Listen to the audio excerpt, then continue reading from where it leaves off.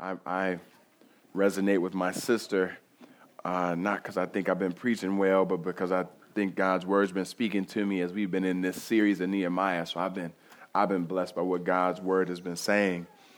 I need to go to this spot soon.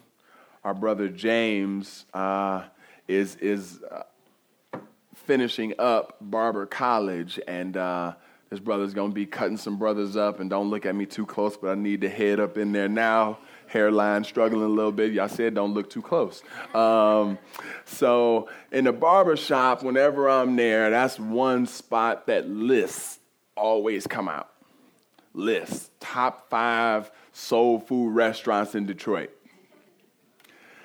Top 5 Jordans of all time. Like, which ones did you like, the retros or like, okay, so now top 5 rappers, go.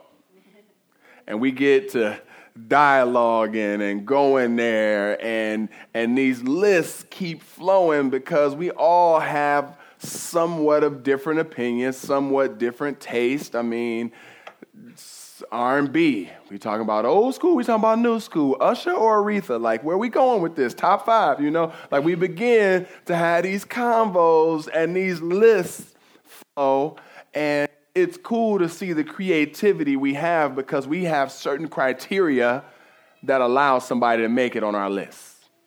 If it's rapper, if it's restaurant, whatever it is, there's a certain criteria that we are judging to allow it to make it on our list. Well, God gives a list. He looks down and says, man, I see these beautiful people that I've created, and I've got some expectations, and his expectations or his list that he created for us is actually 10 things found in Exodus 20. It was the 10 Commandments. But we're going to see in the book of Nehemiah this beautiful kind of shortened list of what it looks like for a people to recommit to what God desires of them, to reconnect, to be revived in him. There's some things that's on God's list that he wants us to be about. So would you turn to chapter 10 of the book of Nehemiah with me? And we will actually be starting at the last verse of chapter 9, verse 38. But if you've been with us on our Nehemiah series, this series focuses on revival. And we said that at one point, hey, if this podium right here represents God, and it represents who God is, and it represents his majesty, his holiness, his beauty, and right here is God. When you got saved, you were right here with God. I mean, you clung, yeah, we're going to make that a word, that you clung tight to God. You were intimately close. You were in his presence. He grabbed your heart, and you knew, I'm going to live for this God. But then over time, what begins to happen is this really tight, close-knit relationship can at times be lulled to sleep. And there can be some disobedience where you take 2 steps for Christ, and then you take 3 steps away from Christ, and you take 2, and before you know it, slowly but surely, that same fervor, that same passion, that same connection gets lulled to sleep a bit. Gets lulled to sleep. And so we talked about the foundation of what revival is. Revival is a drawing back, a new awakening, a bringing new life to the believer to draw you right back to that deep intimacy with God again. Connects you back with your first love. And that one of the things that can hinder us from being able to know what revival is when we create it in of our own minds. That revival first starts with being rooted in God's word. And out of understanding God's word and who he describes himself to be, then there's our own sins that can kind of be like strings that are attached to us, making connecting back with God that much more difficult. And we talked about how confession is like the scissors that would cut those sins. Confession is a tool that frees us up to be able to reconnect with a beautiful and holy God. But then God gives this list. He gets excited to see his people reconnect and recommit and be revived. So join me, chapter 9, verse 38. It says, because of all this, we make a firm covenant in writing on the sealed documents are the names of our princes, our Levites, and our priests. And then there's some familiar names, names that are some of y'all have in your family, like Malchijah, Hashabiah, Maluk, any Maluks around? These names, family, are trying to help us all get a sense that as we look through the entire chapter of 10, we're getting a glimpse into the whole community. That each of these names represent a tribe and a group of people that are saying, hey, what God is about, I'm willing to put my stamp on that. I'm willing to represent this family of being connected in God. I'm willing to recommit that we're going to be about these different truths. Your list, God, we are down to rock with, and I'm going to represent the whole family.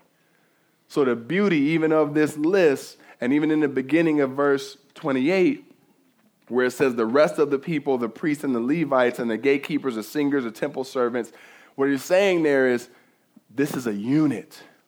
This is community.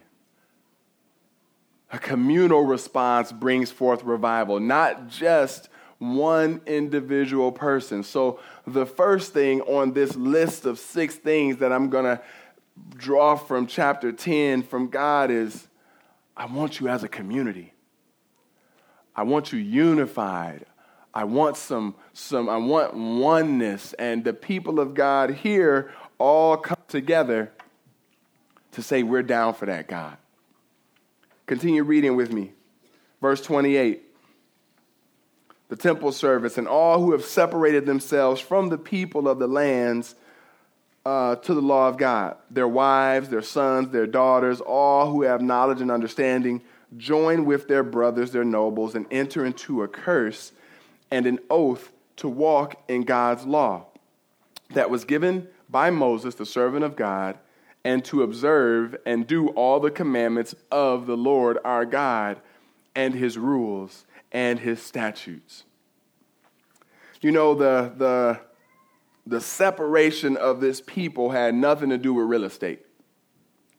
They needed to be separate because they was operating kind of with a Vegas mentality.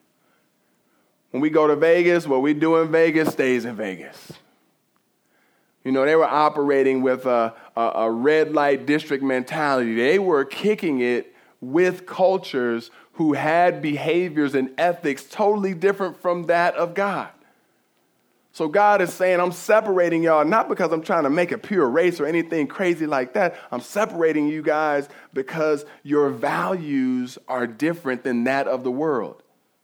And while you're living in this mixed community, you're doing stuff that you have no business doing.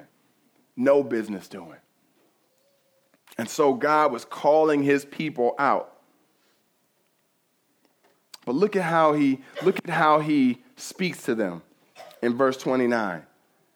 He says, join with your brothers and nobles and enter into a curse and an oath to walk in God's law. This is what we call a covenant. This is what we call an agreement. Some people in the house have bought a house before. Some people in here have bought a car. And when you buy something, they're excited to give you the keys because they're excited to receive your payments. Cool. Well, hey, they treat you. They call you all nice stuff. Hi, sir. How are you doing today? Ma'am, it's so great to see you. Look at your hair. Oh, it's so nice. Just sign on the dotted line. But come up short on one of those payments. The posture changes, don't it? Where my money at? It starts to be a difference. And so we know what covenants are because we've entered into covenants, and covenants are agreements between two people, like a contract. But this is a little different because the biblical covenant used to happen between a king and a servant, where the king was saying, I'm going to provide you protection and I'm going to provide you provision. And what I ask for you as a servant is your life. Commit to me. And God is saying, kings change. Kings will fail you. Kings will fall. I am the King of kings. I provide. I guide. Will you give me your life? And so the people respond in unity saying, we are down for this. We are signing up for this. But it's a little weird for us to understand this covenant. And this covenant is a little unique because it has conditional aspects to it. If you do this, then I will do this. I will bless, but I will also curse. And for me, like I wrap my mind around it from something I call theology. You know what I mean? So let me hear you say theology. All right, so you got the little baby in the house. And the baby started learning how to walk. No, baby learns how to crawl. And the baby starts looking at them steps. Now the baby going towards the steps, looks back at you, sees you, and what do you say to the baby? Don't you go near that. And what you're preparing the baby for is if you keep going, I'm going to have to give you a consequence. I'm not going to stay back and simply let you fall down the steps, which I could do. I could let this be an utter demise of yours, and I guess you'll probably learn the lesson. Or I can give you that warning that maybe a spanking is going to come if you keep rebelling. You see, the blessing and the curse approach that God has given them isn't something where God is trying to punish his people. Even in the curses, he's saying, I'm loving you. I'm trying to protect you from an utter demise that you can't even fathom. So I might have to send a people to put you in captivity and mess up your homeland and break down your walls. But I'm still your God.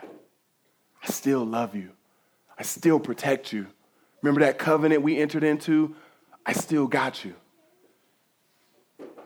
And so we see a beautiful illustration of God saying, you are mine, I am yours, and I'm going to bless you when you listen, but you're going to feel it when you don't. I have just a caveat for those that don't know the beauty of the fullness of God's word. I'm thankful, and we preach here God's new covenant, so we are not in that same paradigm now. We are not in an if-then experience now, but you still don't ignore the beauty of how God has moved and spoken throughout history. Amen? Amen. We spent a whole sermon breaking down the beauty and need for God's word in this series. And so I love that even here it just keeps getting restated in verse 29. I got off my page. Enter into curse and oath to walk in God's law. In God's law. Verse 30. We will not give our daughters to the peoples of the land or take their daughters for our sons. Take their daughters for our sons. Have you ever been cheated on? I remember I was in elementary. I ain't gonna say the grade because kids, y'all ain't supposed to be. All right. So I was in elementary, and I walked the little girl home talking, and sealed the deal with the KISS. I'm like, okay, cool. I'm here. I'll be married to her forever. Forever. It's never happened, it's good. A week later, walk to her place.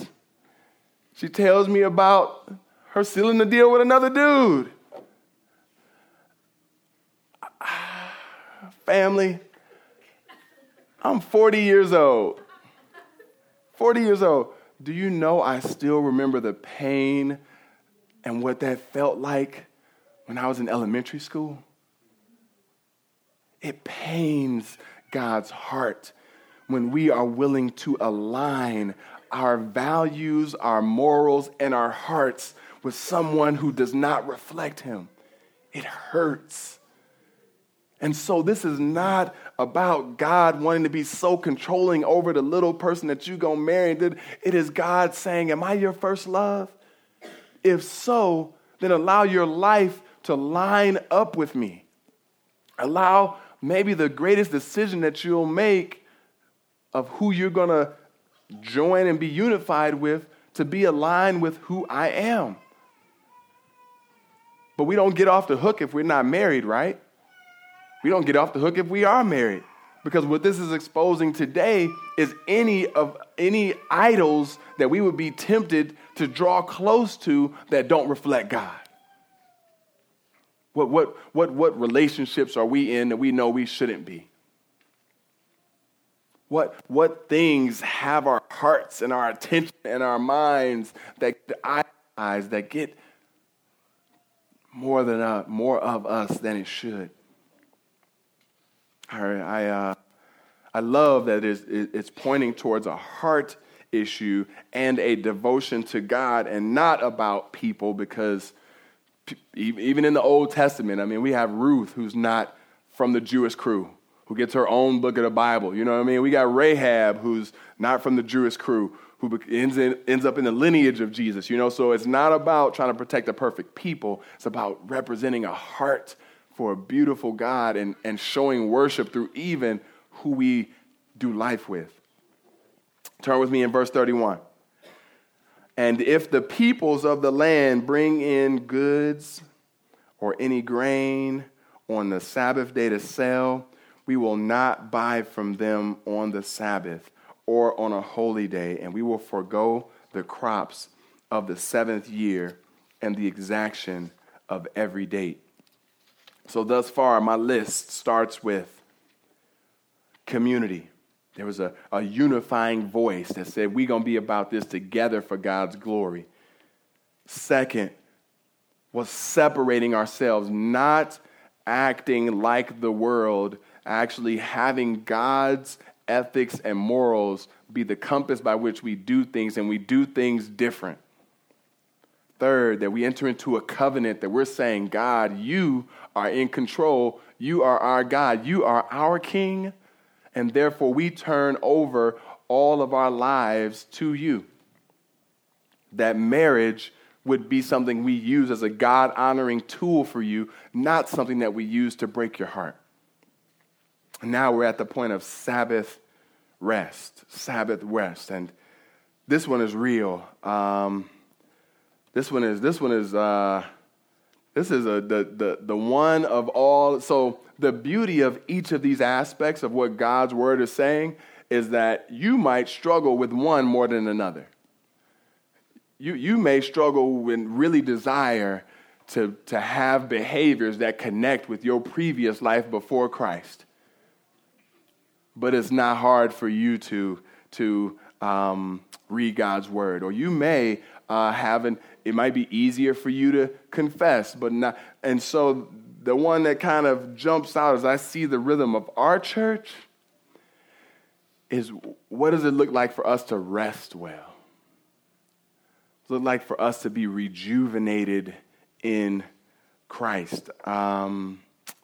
This is an Old Testament expectation. It is a law at that time that had a number of stipulations with when you rested, how long you rested. But I want to speed it up a little bit to get us to the New Testament so we have the full understanding. In Colossians 2:16, 17, it says, therefore let no one pass judgment on you in questions of food and drink, or with regard to a festival or a new moon or a what? These are a shadow of the things to come, but the substance belongs to Christ. Romans 14:5 says, one person esteems one day as better than another, while another esteems all days alike. Each one should be fully convinced in his own mind. What am I trying to get at, y'all? I'm trying to get at the beauty that God gives us in freedom. Today, there is not a requirement that you must do the Sabbath in a certain way. What I do think God desires and requires of you is rest, and rest in him, and that one of you may choose rest in him on Monday nights. Somebody else might choose Saturday afternoon. Somebody else might take the whole day, and that we would not begin to say who's the one that's really spiritual in the room, or how dare you take that long, or why are you doing Friday nights? Like, no, that there's great freedom, but is it a part of our rhythm? I don't even see y'all. Is it a part of my rhythm to rest well? Not rest as Nate preached once, as far as leisure, like, yeah, let me just go. Not leisure. We're talking about like intentionally making myself available to experience God, which means that I might have to listen and say nothing, or I might have to cry before him. There's great variance. Do we do it? Do we see it as important? Do we see it as a rhythm that's healthy for us, that we're modeling after a holy God that believes this rest in him is real? Wife and I we were with the kids last week and took them to see Transylvania 3. You know, we go for the good movies in our house. And it was this couple in the movie. It's like the two wolves. And the two wolves have a wolf pack. I mean, like everywhere they go, there's like 100 wolves, little baby wolves on them. And and basically their MO is, we can't do anything because we got all these kids. And they walked past on the cruise ship something that said childcare. They're like, what is childcare? And they drop off the kids, walk out, and they look at each other and say, what do we do now? We don't know what to do now. Like we never, and I kind of think some of us have that same rhythm where we're so active, we're so involved, we're so going, that if we stopped for a moment and God says, I'm so happy to be here with you, we'd be like, I don't know what to do with you, God. Like, what is this supposed to look like now? I confess that it is me. And I'm thankful that I have an elder team that loves me and a wife that loves me and a church that loves me, that continues to point me towards having that rhythm of rest. But I don't think I'm alone. And I think God is speaking clearly here about, man, there's beauty, there's a need, there's a reason why Sabbath is important. Might not be structured in the way that Nehemiah's people experienced it, but still valuable for us today. And so we have community, separating ourselves, covenant, marriage, Sabbath rest. But maybe one of the hiccups for you might be one that Jesus kind of shares as he's training and teaching. He says in, I believe it's Matthew 19, starting at verse 23, God says, and did I put that up there? Yeah, okay. And Jesus said to his disciples, truly I say to you, only with difficulty will a rich person enter the kingdom of heaven. Again, I tell you, it is easier for a camel to go through the eye of a needle than for a rich person to enter the kingdom. Continue with me to verse 32. And verse 32 on is this laundry list trying to help us see that we as God's people are called to give. Give financially as well as give of our efforts and our energy. We also, in verse 32, we also take on ourselves the obligation to give a third part of a shekel for the service of the house of our God, for the showbread, the regular grain offering, the regular burnt offering, the Sabbaths, the new moons, the appointed feasts, the holy things, and the sin offerings to make atonement for Israel, and for all the work of the house of our God. We, the priests, the Levites, and the people, have likewise cast lots for the wood offering to bring into the house of our God, according to our fathers' houses, at times appointed, year by year, to burn on the altar of the Lord our God, as it is written in the law. We obligate ourselves to bring the first fruits of our ground, and the first fruits of all fruit of every tree, year by year, to the house of the Lord. Also to bring to the house of our God, to the priests who minister in the house of our God, the firstborn of our sons and of our cattle, as it is written in the law, and the firstborn of our herds and of our flocks, and to bring the first of our dough and our contributions, the fruit of every tree, the wine and the oil, to the priests, to the chambers of the house of our God, and to bring the Levites from the tithes from our ground, for it is the Levites who collect the tithes in all our towns where we labor. And the priest, the son of Aaron, shall be with the Levites when the Levites receive the tithes. And the Levites shall bring up the tithe and the tithes of the house of our God to the chambers of the storehouse. For the people of Israel and the sons of Levi shall bring the contribution of grain, wine, and oil to the chambers where the vessels of the sanctuary are, as well as the priests who minister and the gatekeepers and the singers. We will not neglect the house of our God. Amen. This is it's a unique sermon here because it's not trying to tell you here's all the little like festivals and ways that we do offerings and you need to do each one. Actually, what's happening is God's trying to show that there's a variety of ways that community can offer unto God. And now you ask yourself, what does my offering look like? I mean, there's a baseline of giving financially, but there's also a giving out of what they would call in-kind gift of your effort, of your energy, of your investment, that if you don't have the finances, you still are worshiping unto the Lord through giving. We had an example of this that will forever go down in my mind, and I probably have shared this 4 times, but I'll probably share it 4 more in 2019, so just be ready. There was a sister in our body, and this sister worked for a living on her feet.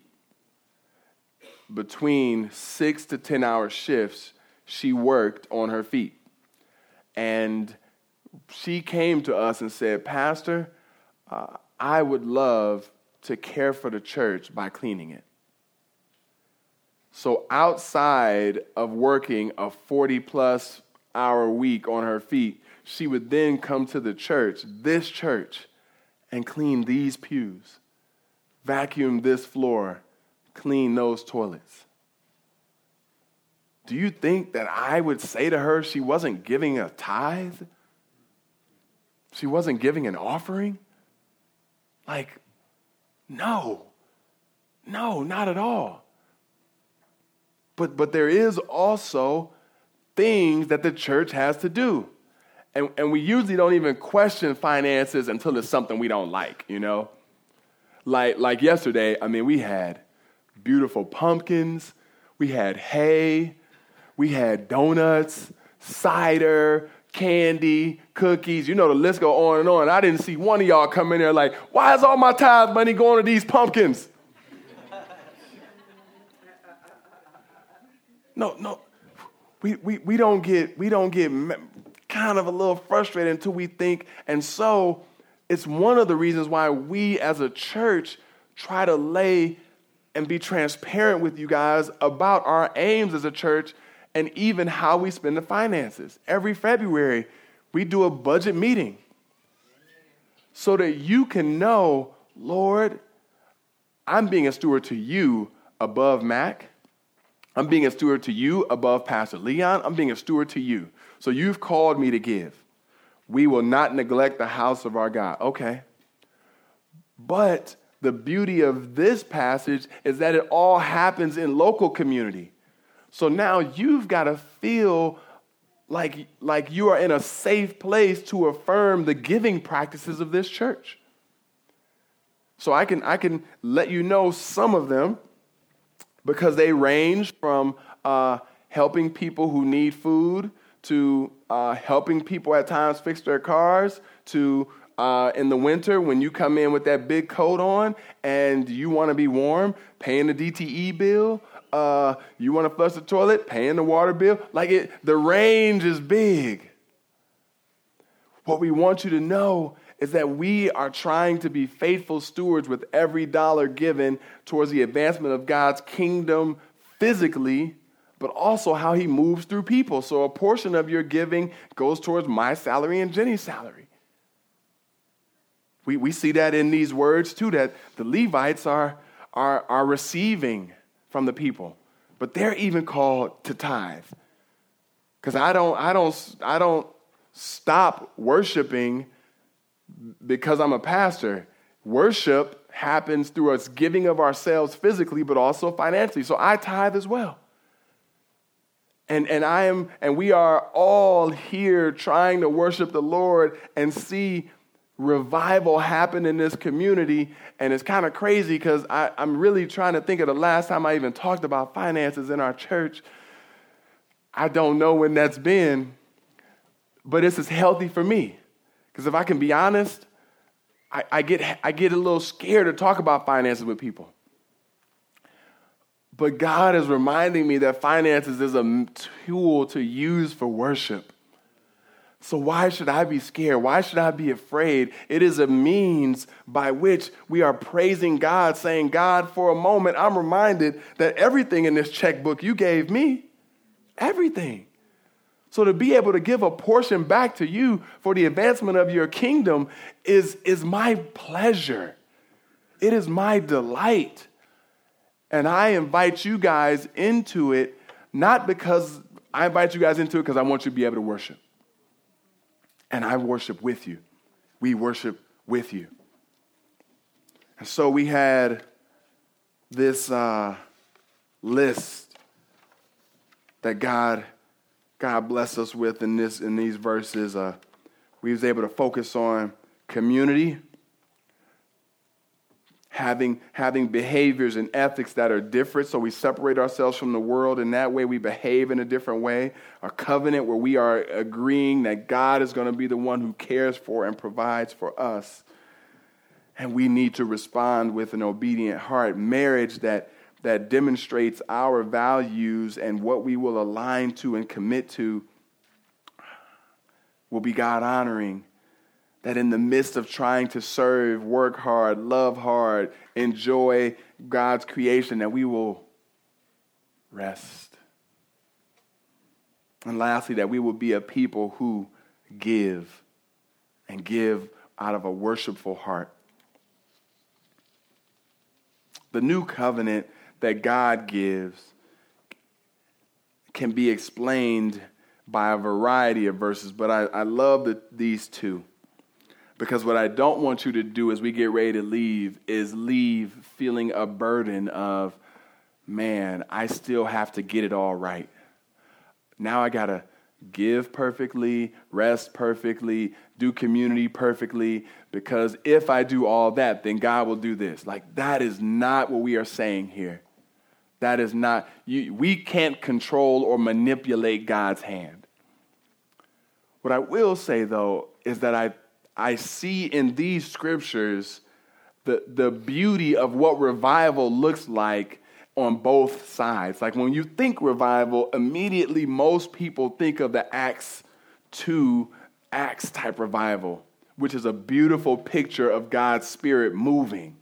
You got folks understanding stuff in languages that's not even their own, and you got all this stuff happening. But here, it seems like a bit more of the practical aspect of revival. How when a person says, I haven't really been living for you, Lord, and I'm going to start taking steps to doing that again, that's revival as well. That I'm going to start reading the word again. I'm going to start confessing when I sin. I'm going to start being in community with people who reflect you so that when I am out in the world, I am built up to be able to withstand and be a light in the world versus being influenced by the world. I'm going to allow idols to be cast down and my marriage and what I align to show you my love for you. I'm going to rest.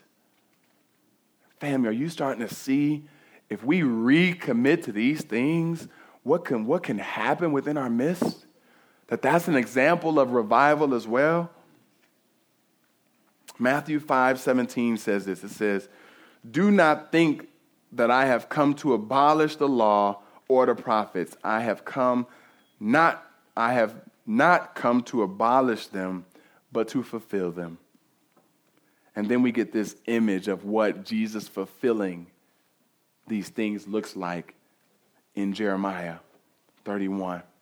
It says, "Behold, the days are coming, declares the Lord, when I will make a new covenant with the house of Israel and the house of Judah, not like the covenant that I made with their fathers on the day when I took them by the hand to bring them out of the land of Egypt, my covenant that they broke, though I was their husband, declares the Lord.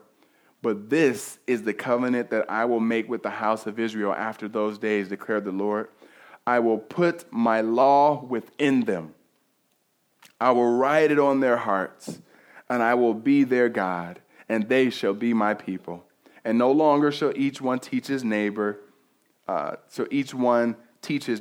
each his brother, saying, Know the Lord, for they all shall know me, from the least of them to the greatest, declares the Lord.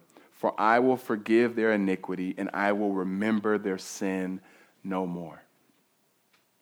All of these different aspects of God's list are pointing us towards that end goal of experiencing his new covenant, of experiencing the forgiveness of our sins. But have you accepted that? Is it mental knowledge? Is it an awareness? Or is it something that, like Sabbath rest, has now freed you? If you desire to experience that freedom, we at MacAv would love to journey with you. I personally will be up here after the sermon, after the service, and would love to talk with you if you want to experience that freedom that God gives in this new covenant. Will you pray with me? Lord, we are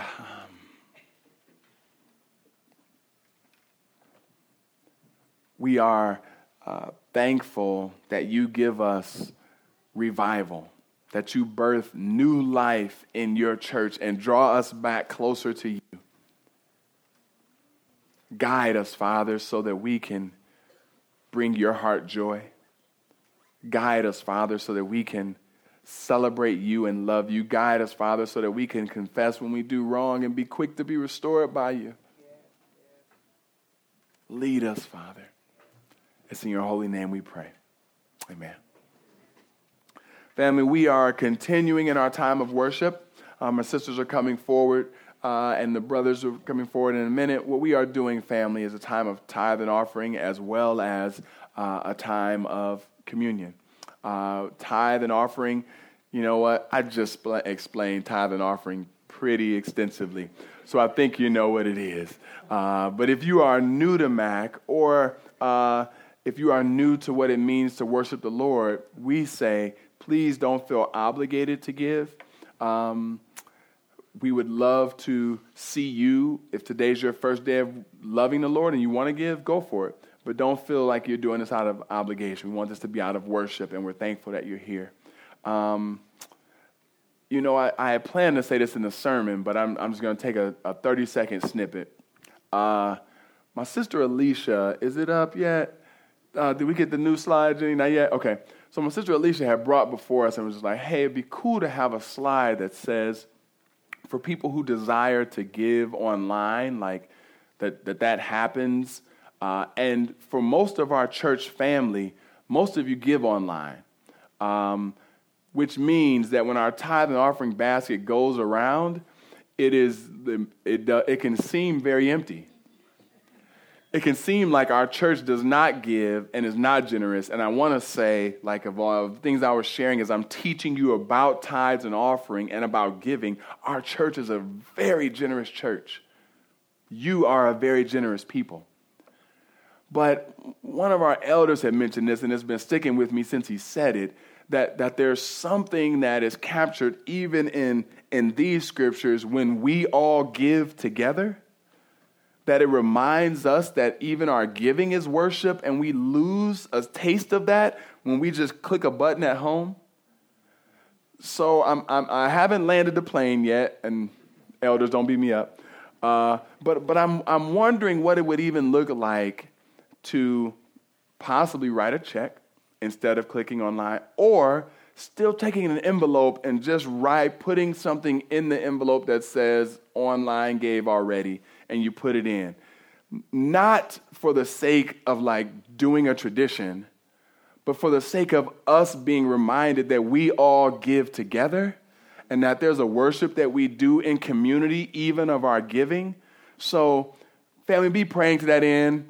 Sorry, I went on a tithe rant, but I believe it connects deeply to what the scriptures have just expounded to us, which is that our giving is a communal thing as well. Amen? Amen. All right. And then we're going to do communion.